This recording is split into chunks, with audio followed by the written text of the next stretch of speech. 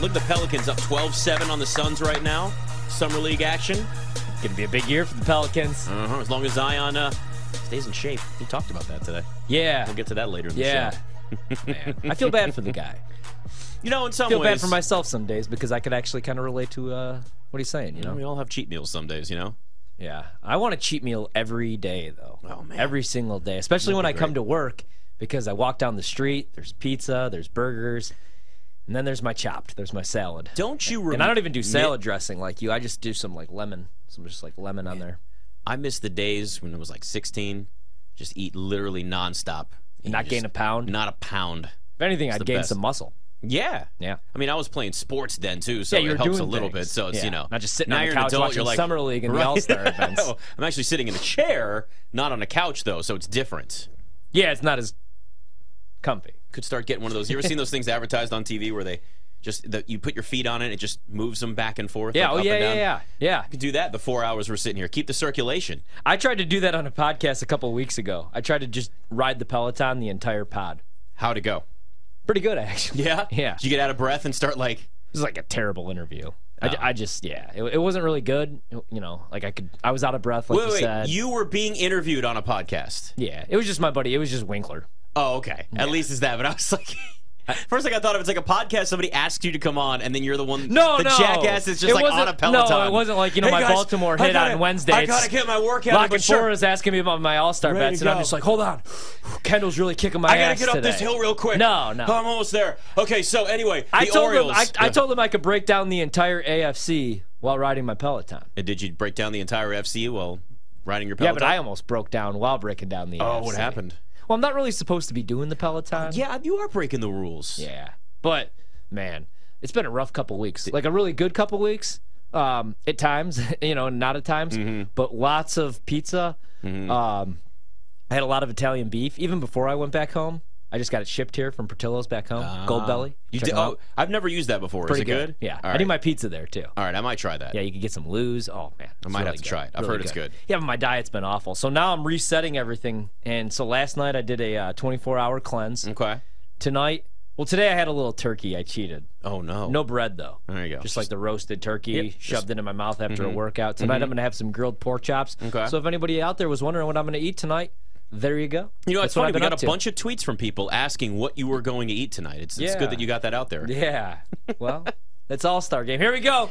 First at-bat of the game. All right. All-Star Ronald Game Acuna is here. Jr. 2023. Scott, how are we going to remember tonight? I feel like we should carve our initials in the table that we all watch this All-Star Game together. So then in like 10 years, You think this table's going to be here in 10 years? I'll be back in Creston, Iowa, calling the Wednesday night high school game of the week. And I'll be like, damn it, remember when me, Scott, and Nick watched the 2023 All-Star Game and the National League finally got it done for the first time in a decade? And Mookie Betts homered 3 times. Oh, my gosh. Ronald Acuna Jr. almost took Garrett Cole deep on the opening pitch of the game. Or I guess that was the second pitch. Hell of a catch, lost in the sun, by the way. Yeah. Ridiculous. All right, we got an All-Star game. I think we got ourselves Adolis a game Garcia here. with a nasty catch. Not a good start. Look at that. He definitely lost it in the sun, but still was able to get it. You could tell. That was pretty insane. How do we feel about the uniforms, guys?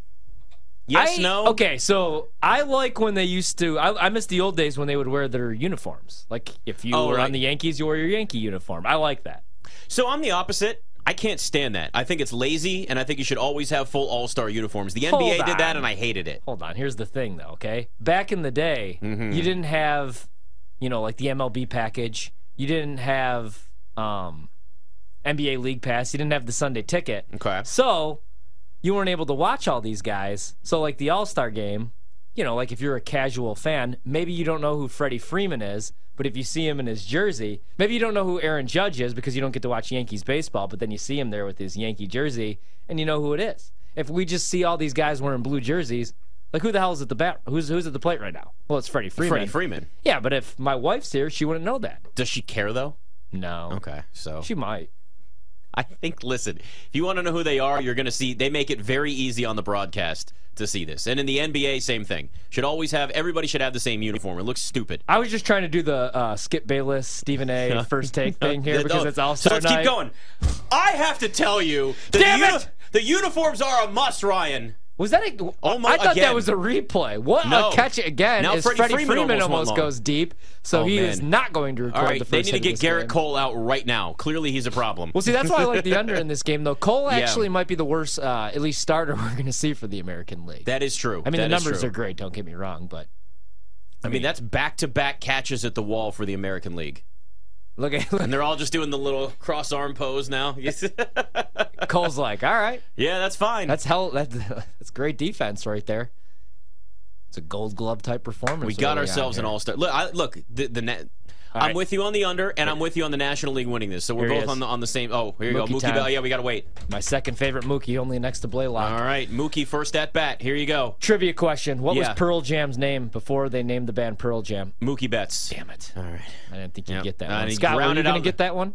I was not going to get that one. It's okay. Sorry about that. Big mouth, Nick. Sorry. I mean, you didn't tell me I had to. I finally had him. This guy knows everything. Oh, yeah, no, Scott does know everything. No. Not that. 3 up, 3 down. So if you had no run in the first inning, you're 3 outs away from cashing that bet. But man, Garrett Cole made that interesting, didn't he? Yeah, he did. Yeah, he. Watching that early on, you just go, okay, is he even going to be out there for another inning? Or they just say, yeah, that's it, you're good. Just pull him. Yeah, I want to see a new guy every inning anyway. I actually would prefer that anyway. Yeah. So speaking of the National League, we've talked a little bit about this, just the whole situation going on with the Reds and Brewers, and I love the Reds, man. Like I'm all in on that whole entire situation, and what they're doing, and all the young talent that's there.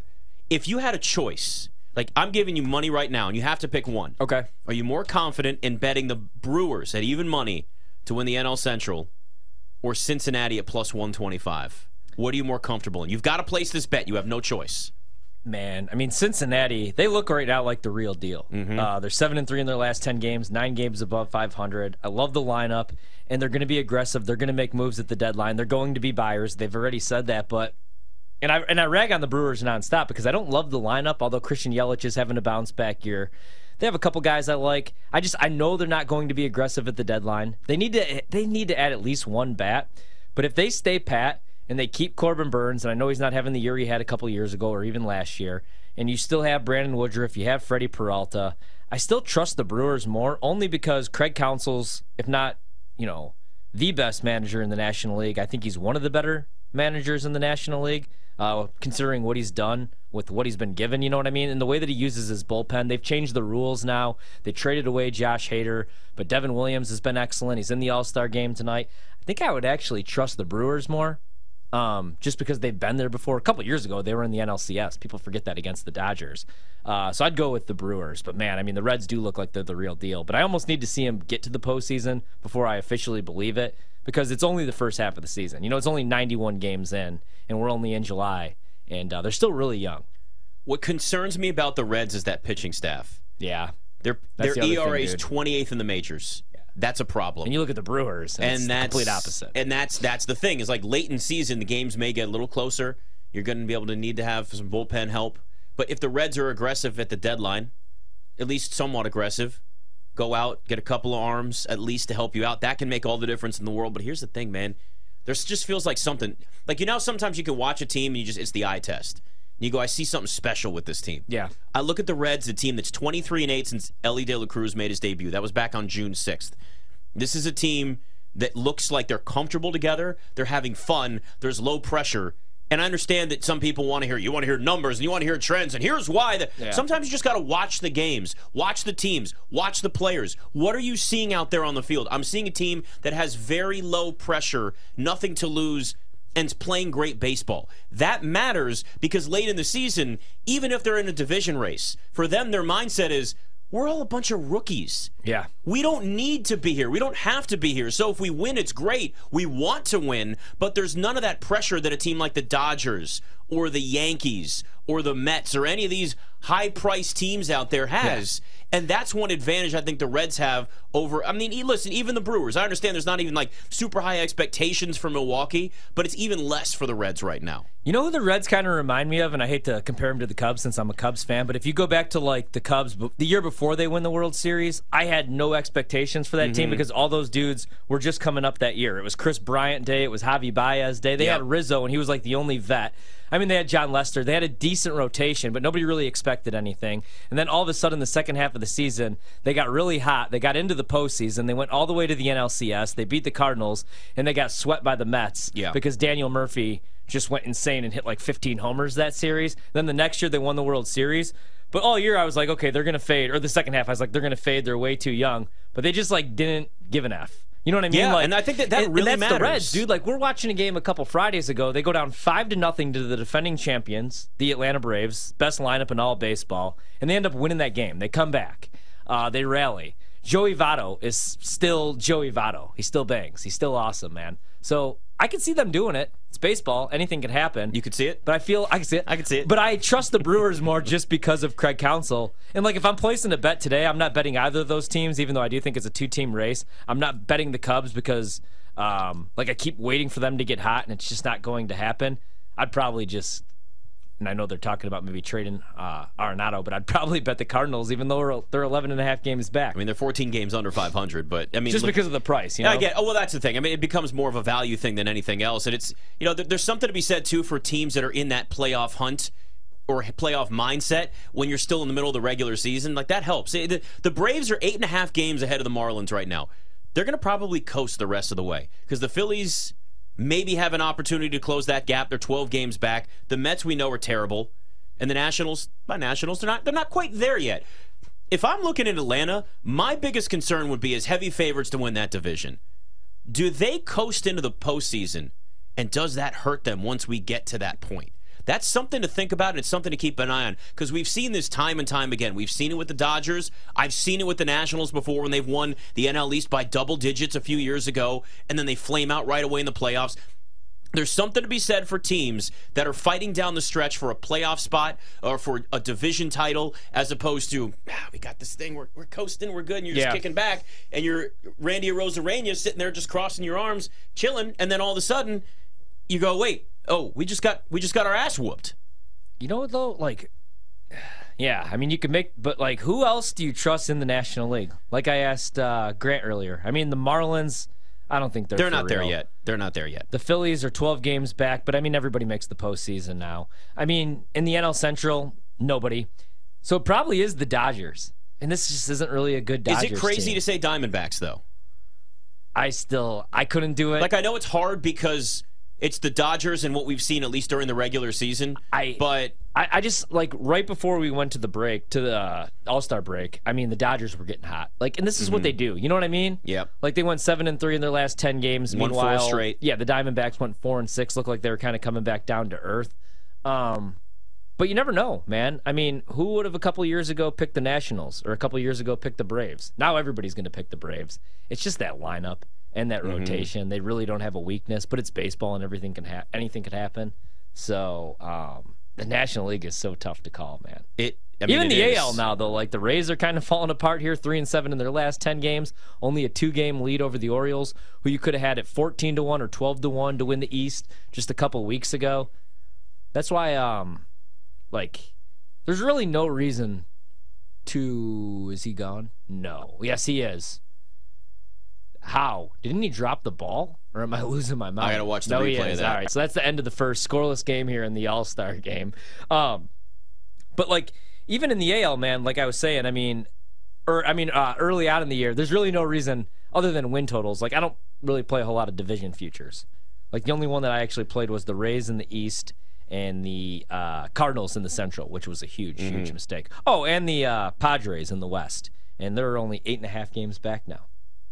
They're the biggest mess this season, in my opinion. Even worse than the Mets, it feels like, doesn't it? I'm just curious, out of these teams that are a complete mess, especially if you just look at the National League alone, like, who's going to be the most desperate at the deadline? Is it going to be the Mets? Is it going to be the Padres? Are we going to see? It might be the Dodgers. I mean, would it even be the Phillies? With the Phillies, they're 7 games. They're not a mess. They're 7 games over 500. They could use some arms.